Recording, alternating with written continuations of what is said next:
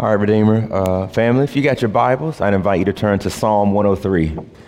Pull out your iPad, your phone, and let's get in God's Word together. Psalm 103.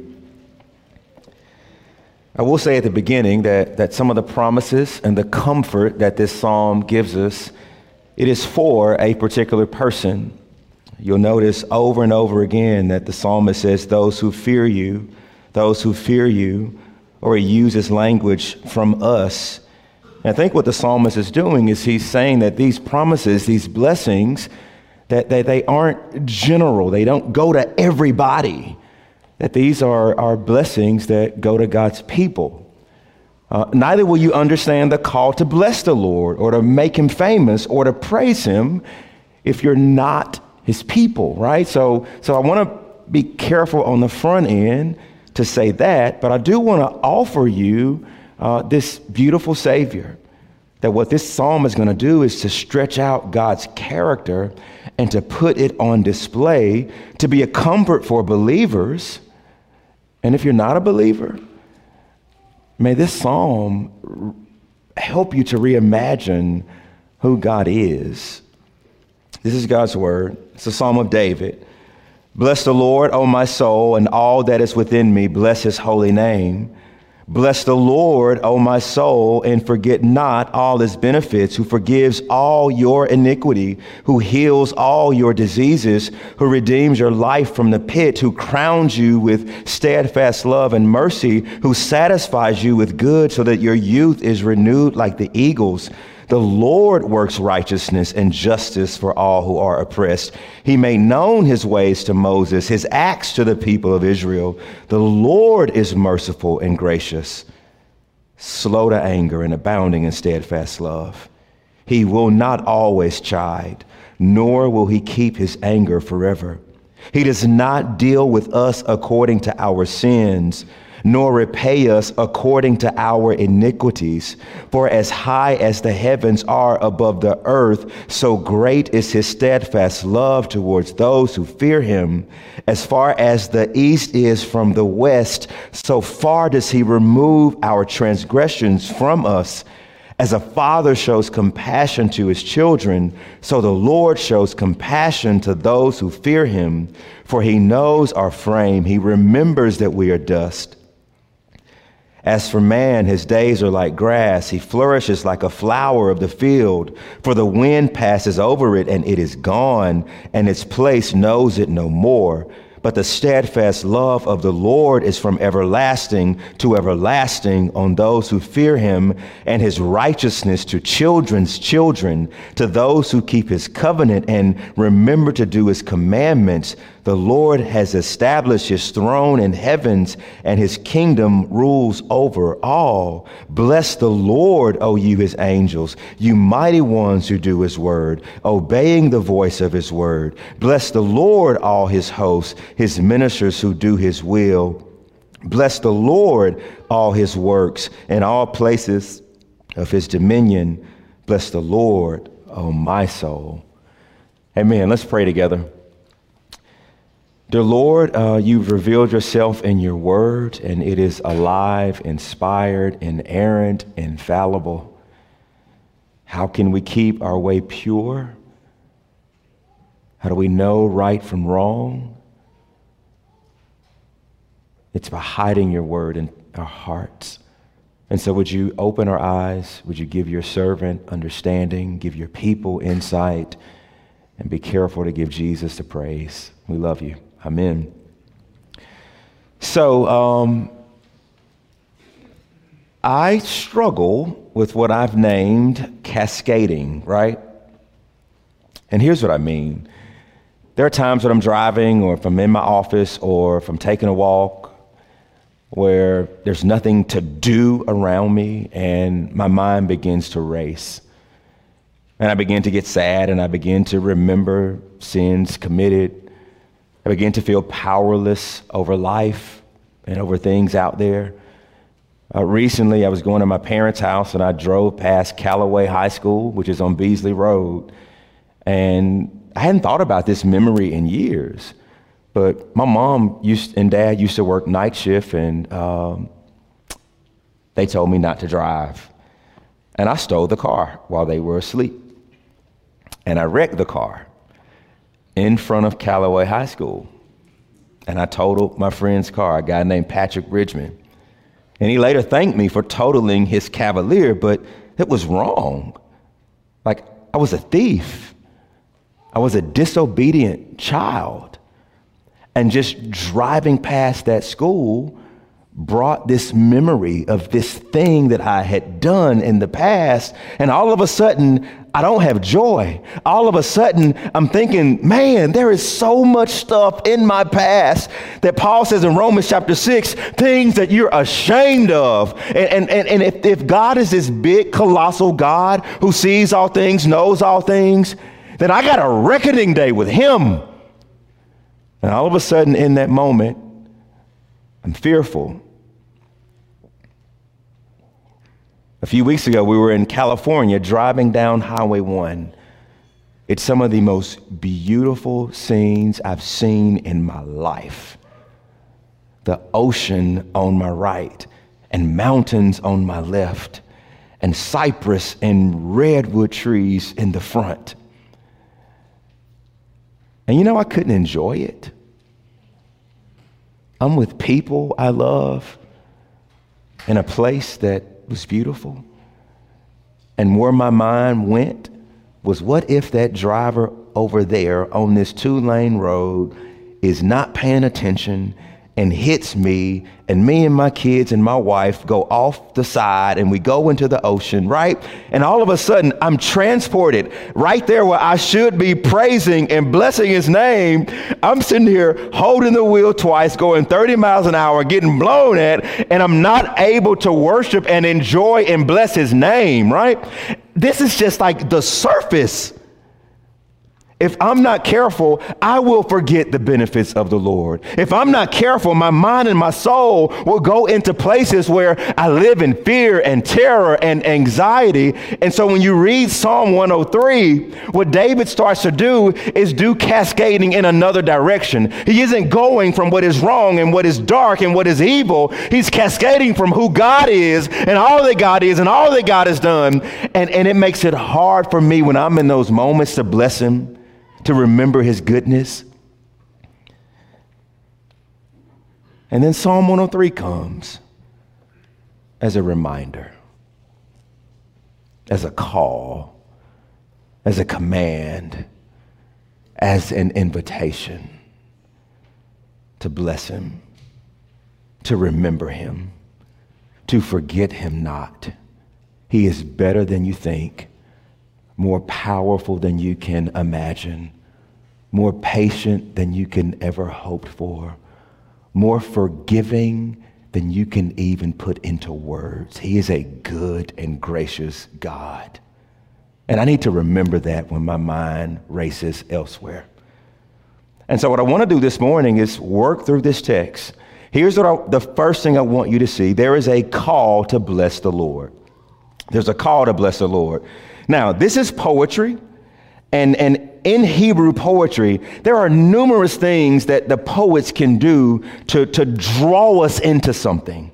For example, David uses something that we call bracketing or inclusio. And what that does is that drives home the force of the psalm. And so notice how the psalm begins. Bless the Lord, O my soul. Bless his holy name. Bless the Lord, O my soul. And notice how the psalm ends. Verse 20 through 22, bless the Lord, you his angels. Bless the Lord, you his hosts. Bless the Lord, you his works. Bless the Lord, O my soul. So what the psalm is about, David is telling you. It's telling you about the God who is worthy of praise and blessing. And it's blessing for an individual like David writing the psalm. He's commanding the angels and the archangels who stand around the throne right now to bless the Lord. He commands the host, the army, army of the Lord, go bless the Lord, and not one of you fall out of line. He commands the works of the Lord to bless the Lord. What are the works of the Lord? Go read Psalm 104. The Leviathan that the Lord plays with, the seas that knows its boundaries, the rock badger that the Lord feeds, the elephant that he clothes, the streams that flow from mountains. All of that is the works of the Lord. And what David is saying, from an individual to the angels and archangels, so the beings we can't see, to sounds we can't hear, and trees that fall right now, all of you bless the Lord. It's inclusio. There's repetition. Notice his use of all. He says, all that is within me. Forget not all of his benefits, who forgives all of your iniquity, who will heal all of your disease. His kingdom rules over all you hosts, all his works. You see what David is doing? He's using repetition. Steadfast love is repeated. He crowns us with it in verse 4. He's slow to anger, but abounding in it in verse 8. It is great in verse 11. It is eternal in verse 17. Repetition. There's vivid imagery and metaphor. It says the Lord is slow to anger. If you had your Hebrew Bibles, it would literally read, the Lord has a long nose. What do you mean you're long-nosed? You're big nostriled. What does that mean? It doesn't mean the Lord has a big nose, literally. It's an idiom. Maybe from horses who grunt, war horses who grunt out of their nose before they go into battle, and they're just ready to be summoned to go into battle. And what David says, the Lord, you're not like that. Your nose is long. You have a long fuse, right? David pulls this imagery out to describe God. Consider trying to separate something as far as the east is from the west. In the Hebrew mindset, before the world was circular, in their mind, these two roads never meet. Look at the heights. In terms of what God will do with our sin, look at the heaven and the earth, right? Look at verse 11. As high as the heavens are above the earth, so great is his steadfast love. Y'all, do not read our century into this passage. We live in a time where a billionaire can take people in a pod and go into the solar system, right?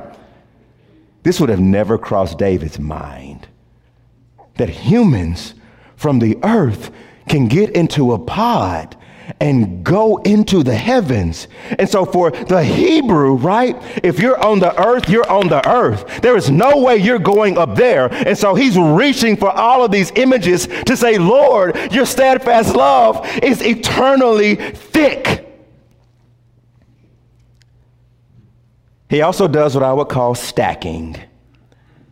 Take your Bibles in your own time and underline all the verbs that denote what God is or what he does. It says that the Lord forgives, he heals, he redeems, he crowns, he satisfies, he renews, he works, he reveals, he's merciful, he's gracious. He doesn't discipline us too long or too heavy. He doesn't deal with us according to our sins. He doesn't repay us. He removes. He's the great stain lifter of sin. He shows compassion. He knows our frame. He remembers that we're dust. What David is doing is stacking all of these things to paint a picture of God. And because God is all of this, he says, you better bow the knee. The right way to respond to this kind of God is to give him praise. It's to give him honor. It's to bless his name. Do you bless him? Always. Good times, bad times, hard times. Do you bless him? I have a suspicion that if we're honest, we don't always render to the king what the king is worthy of receiving. Which moves us into the second point. There's a challenge here. There's a challenge, right? Like God is the King of heaven. He's put death in checkmate through the atoning work of Jesus. He is serenaded by angels and archangels and the saints gone before us right now. He is holding all things together by the word of his power right now. He's breathed into us so that we are living beings right now. And yet, we don't always give him what he deserves. And you see that, right? This is the challenge of blessing the Lord. Verse 2b should catch us all off guard. If you look at this picture of God that David has painted, our temptation is to take an eraser or to gloss over this. 2b, right? He says, bless the Lord, O my soul, and forget not all his benefits. That's like having a CD and it's a scratch on your favorite song. It's like having vinyl and your vinyl been scratched. So when you play this song, this track, you get to this part and you don't want it there, but it's there. Some of y'all don't know what vinyl and CDs are because all you have is digital music. I'm with you. I kind of grew up in both eras, so I get it. But the point here is that this doesn't belong. David is worried about forgetting. He's worried about not blessing him. You know, the Bible warns us 237 times to remember, to remember, to remember, to remember, to remember. It tells us things like, do not forget my son, my teaching. And so in the Bible, God knows that even though he is this and does this, that there is something at work in us that makes us forgetful. And when we forget his benefits, guess what we won't do? We won't bless his name. Now, why? Why is David praying that he won't forget? Here's my theory. My theory is this, that David, as a king of Israel, per Deuteronomy 17, would have had to take a copy of the law and write the copy of the law, the first 5 books of the Bible, and have the Levitical priests approve that copy. And per Deuteronomy 17, the king of Israel was supposed to keep his copy and read it every day, lest his heart be lifted up. Deuteronomy 17. Now, here's what you discover when you read Deuteronomy 4 through 8. Hear these words. Take care, keep your soul, lest you forget the things your eyes have seen, lest they depart from your heart. Make them known to your children and your children's children. Take care lest you forget. Deuteronomy chapter 6. Take care lest you forget who brought you out of the land of Egypt, out of the land of slavery. And so Deuteronomy 31 says that Moses wrote all the words of the book of the law, beginning to the end, and he gave it to the priests, and they placed the copy of the law in the Ark of the Covenant. Now track with me.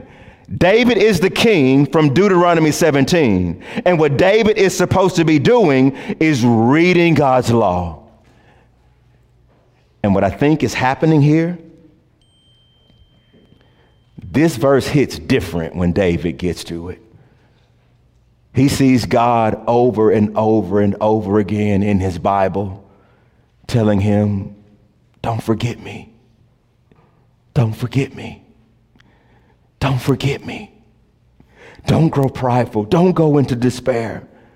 And so when David is penning this psalm, I think the idea or the real possibility is back there that it is possible to benefit from the Lord and forget to bless his name. And so here's my second question is, what according to the Bible can move us to forget the benefits of God? On the one hand, we could say pride and prosperity. That's the thrust of the passage that Brian read. My translation of Deuteronomy 8 is this. When you make it into the land and your cattle are booming and you got commas in your bank account, don't you forget me. Don't you say you're self-made. Don't you forget to bow the knee, right? So I think the scriptures are warning us that pride and prosperity, when life is good, money is good, relationship is good, college is good, you get out and graduate and it's good. The Bible would say, man, be careful that you don't forget. But the Bible says the other side is also equally dangerous. Pain and poverty and powerlessness. This is what's behind Proverbs 30, where the author of Proverbs says, Lord, don't give me riches and don't give me poverty. If you give me riches, I may say, who is God? Who needs him? And if you make me poor, I might blaspheme your name and take matters into my own hand, and I might rob and I might steal and I might kill. In other words, what Proverbs is saying is that poverty and prosperity can make us forget the benefits and the work of God. So here's my question of Psalm 103. Which one is it? What is David going through that's eclipsing or has the potential to eclipse his ability to praise? What is it? On the one hand, you could say he's king and they've conquered. I don't think that's it. I think if you read the passage carefully, that everything David is worried about is things that he's powerless to fix. What can David do about his iniquity? Nothing but contribute more to it. What can David do about disease? Nothing. What can he do about the fear of the pit of death? Nothing. What can he do about the oppression in the land in verse 6? What can he do about his transgressions, verse 12? What can he do with the fact that he is humble in frame, that he is here today, he is strong, he is powerful, but brother man, you're made of the dust. You're going to die and you're going to be remembered no more. What can he do about growing old and being forgotten in verse 15? What can he do about his children and his grandchildren? You see, I think the backdrop is actually things he's powerless to fix. And these things seem big, like death and like his sin and like disease. And his picture of God is shrinking and shrinking and shrinking and shrinking. Y'all know what that feels like?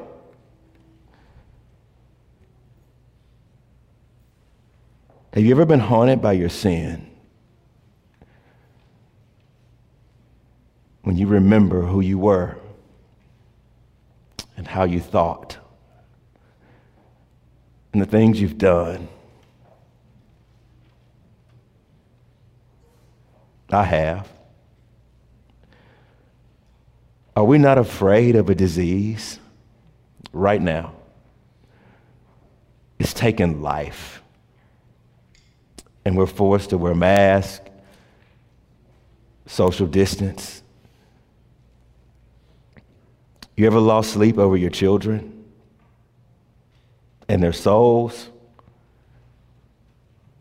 Do you see oppression and injustice in our land and shake your head and wonder, when will it end?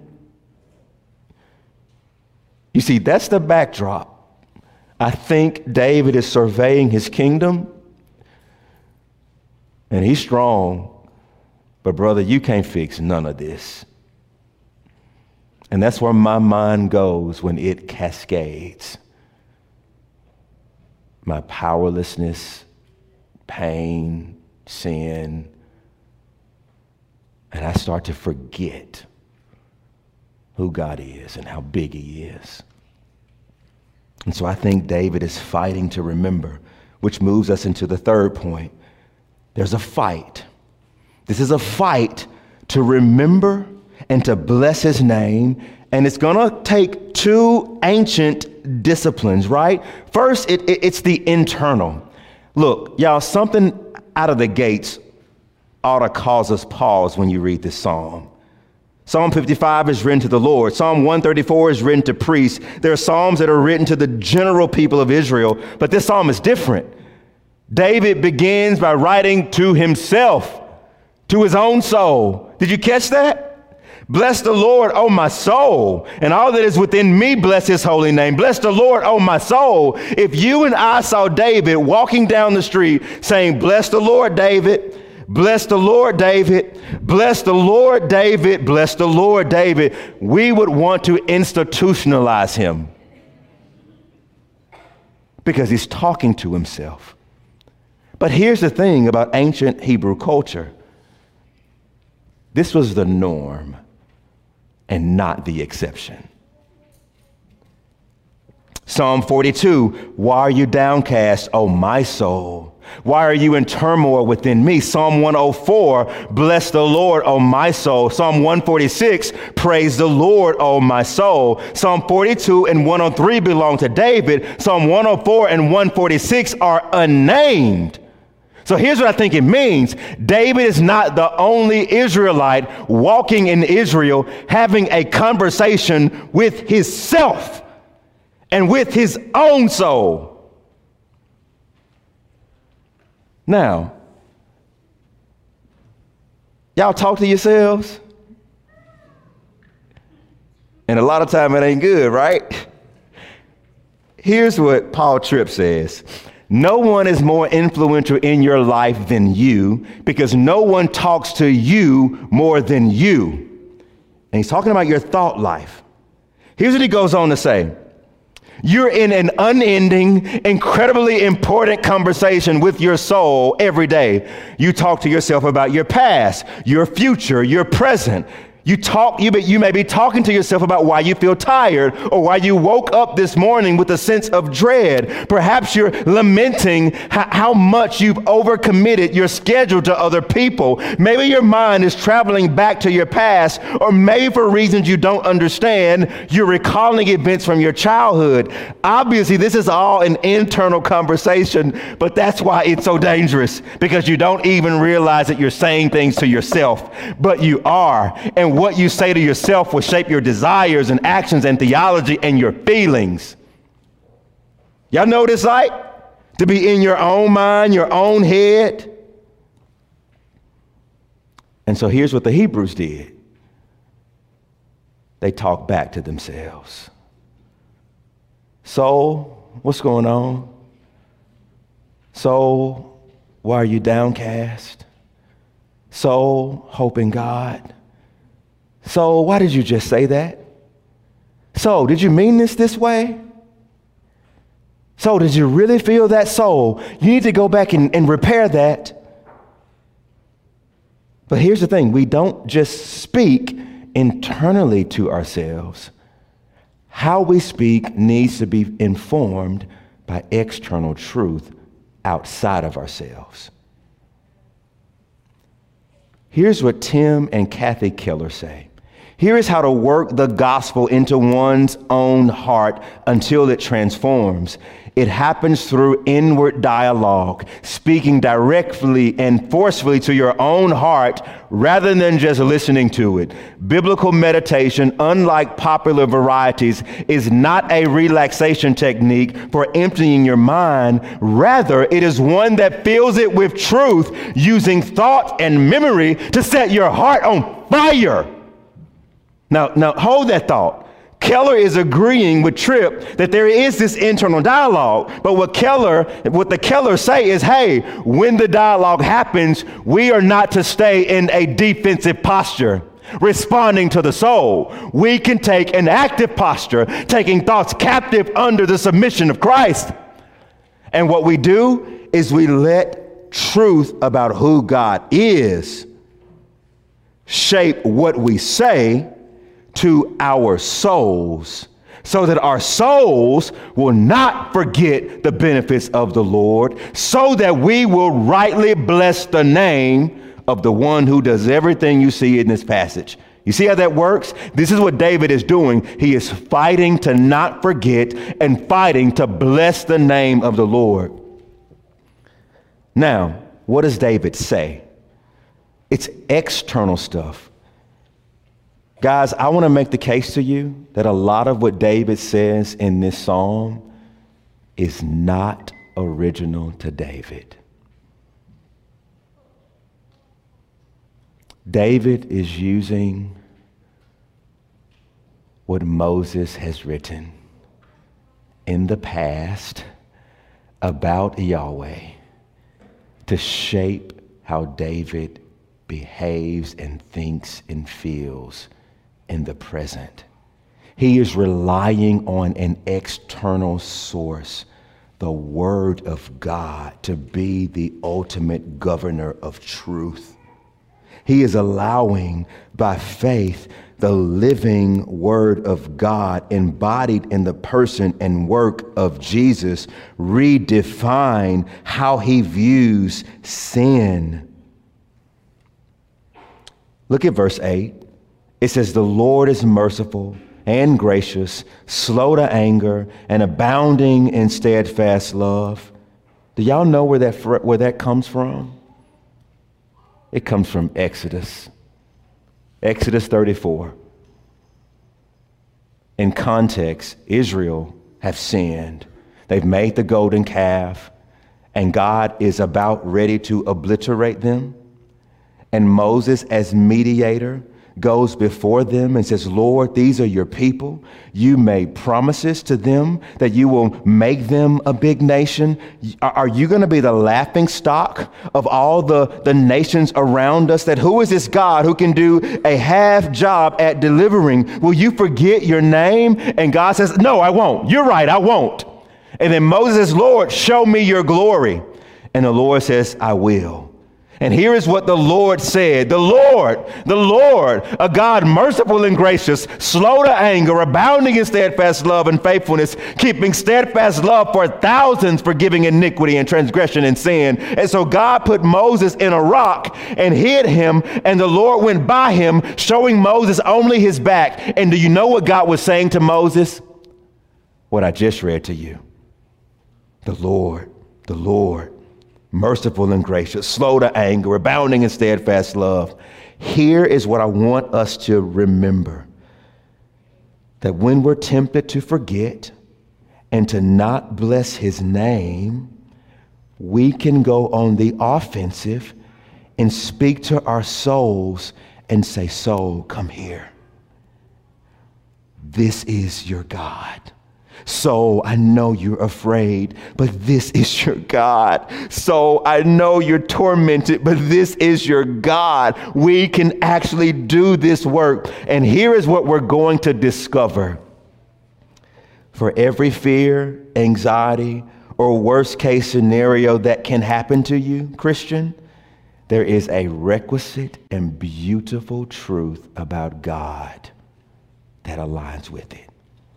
So back in 2008, Apple came out with the iPhone 3G, and it launched what we now know as the App Store. And here's a commercial that Apple put together about the App Store. If you want to check the snow conditions on a mountain, there's an app for that. If you want to check where you parked your car at, there's an app for that. If you want to know how far you've gone on your bike, there's an app for that. If you want to know where the best fried chicken is, right? There's an app for that. And here's what they say. There's an app for just about anything you need, only on iPhone. It's genius, right? Because here is what they're telling you. If you have a need, we have the supply. All you need is the app on your phone. I'm here to tell you that Psalm 103 is like that. What need you got? And you know what God says to you? I got an app for that. And it's not a real app on a phone. It is something about his character, something about his likeness that he says, bring your fear, bring your anxiety, bring your frustration. And I promise you, there is something about me that will make that pale in comparison. Now, here's the question. Are you here this morning and are you plagued by your sin? There's a God who deals with sin. Psalm 103 says, the Lord forgives all of your iniquity. You can look at your neighbor and you can say, all of it. Not one will be unpardoned if you're in Christ. Why? Because he is merciful and gracious. He's slow to anger and abounding in steadfast love. How many of you have watched Zootopia? Raise your hand. I want to see this. How many of you have not watched Zootopia? All right. Y'all got homework today. If you have not seen Zootopia, you got homework. All right. My favorite character is a guy named Flash. And Flash drives fast, and that's the only thing fast that Flash does, because Flash is a sloth. And so Flash is working at the records office. And so you got a bunny and a fox coming in to get records, and it's the next day before Flash can get everything typed, right? Flash talks, and you're just like biting at the bit. Come on, brother, get it out, right? He does everything slow except drive his car. When you read Psalm 103, you know what it says about God and his patience?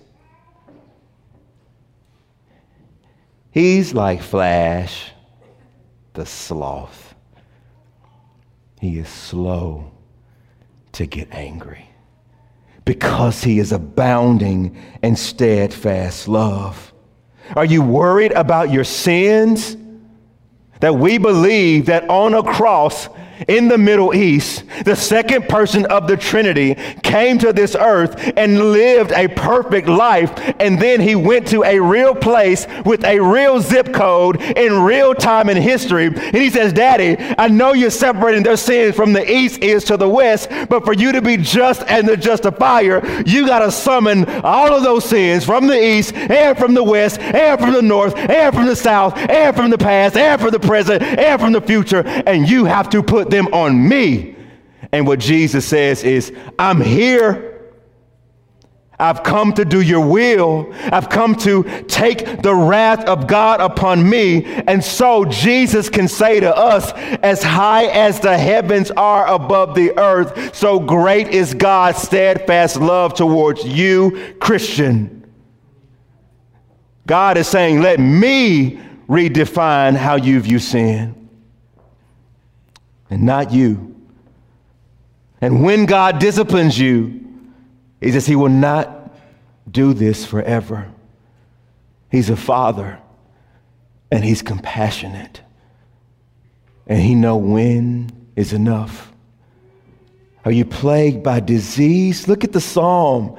It says that the Lord will heal all diseases. And I know some people want to take this and run with it like Christians can't get sick. And if we see people dying, then maybe the Lord is not truthful. And let me weigh into that just a little bit. Here's what we know. Jesus came, he healed the blind, raised the dead, gave sight to the blind, gave hearing to the deaf. He healed leprosy. He came as a savior who cares about disease and cares about affliction. And here's what we know. I know for a fact that some of you in this room were not supposed to be able to conceive. And God showed up. And some of you had cancer. And people prayed for you. And it went away. And some of you have had COVID, and it should have been and could have been fatal. And God was merciful and kind to you. Don't you dare believe that God is powerless over anything that you see happening on this world. And we also believe that there is coming a day when tears will be in a museum, and cancer will be canceled, and there will be nothing that can torment God's people. And if God chooses to allow us to die to something here, if we're in him, we awaken to a healing that is far better. God is not untruthful when he makes the promise that he will heal all diseases. Are you plagued by death? He has overcome it. Are you plagued by your children and your children's children and where they are? Look at the text. It says that he remembers, that he keeps covenant, that his righteousness goes to our children and their children.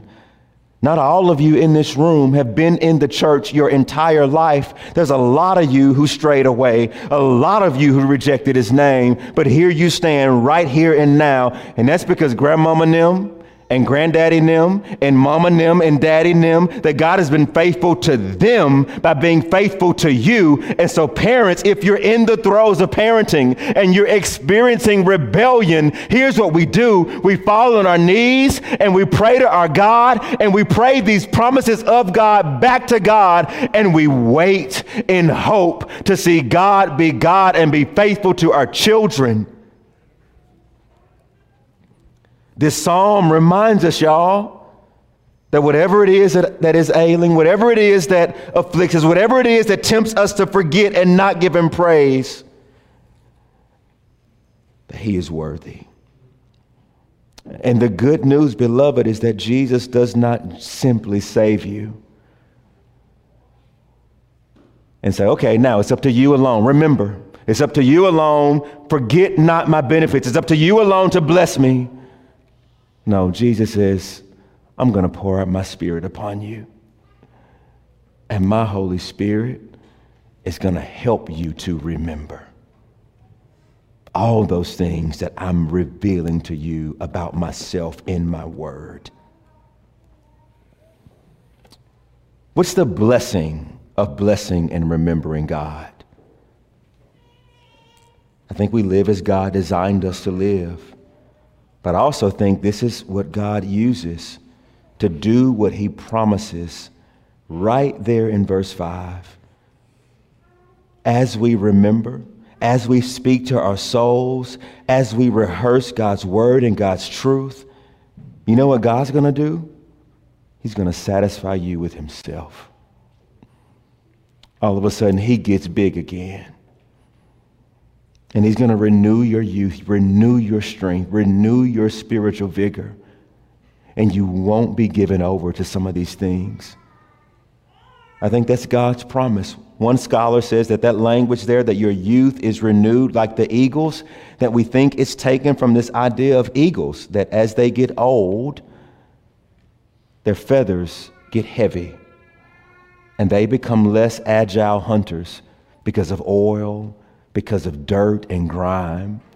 And what they do is they molt, and they'll pluck out a feather or two here, a feather or two there, and then these new feathers will grow in. And now they're light and they're agile again, and they're flying.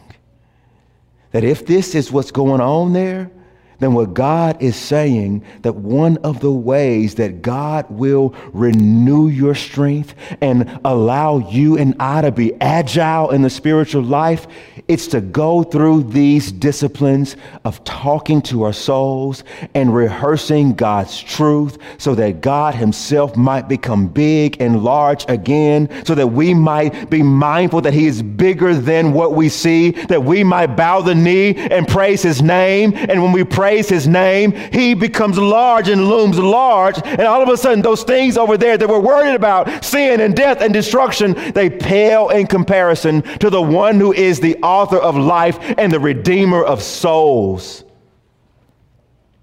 That's how I think we fight to remember and bless his name. Let's pray. Father, I pray your word over your people. And Father, I pray that you will make us a people that do not forget your manifold benefits. Sin, death, destruction, children, disease, being forgotten. Father, you are a God, and you say that all of that is nothing to you. That you will raise us from the dead, that you will look after our children, that you will heal our disease, that you will pardon our sin. You do this in Jesus. And so, Father, I pray that we will lean more into him, into his life, and to all that he's done for us. And Father, I pray for those here who don't want to bless you, who aren't mindful of your benefits. May today be a day, Lord, where they see how massive and beautiful you are. And may they too join in the company of saints who bow the knee to the Messiah from Nazareth. We love you and we bless you in Jesus' name. Amen. Let's stand and sing our closing hymn.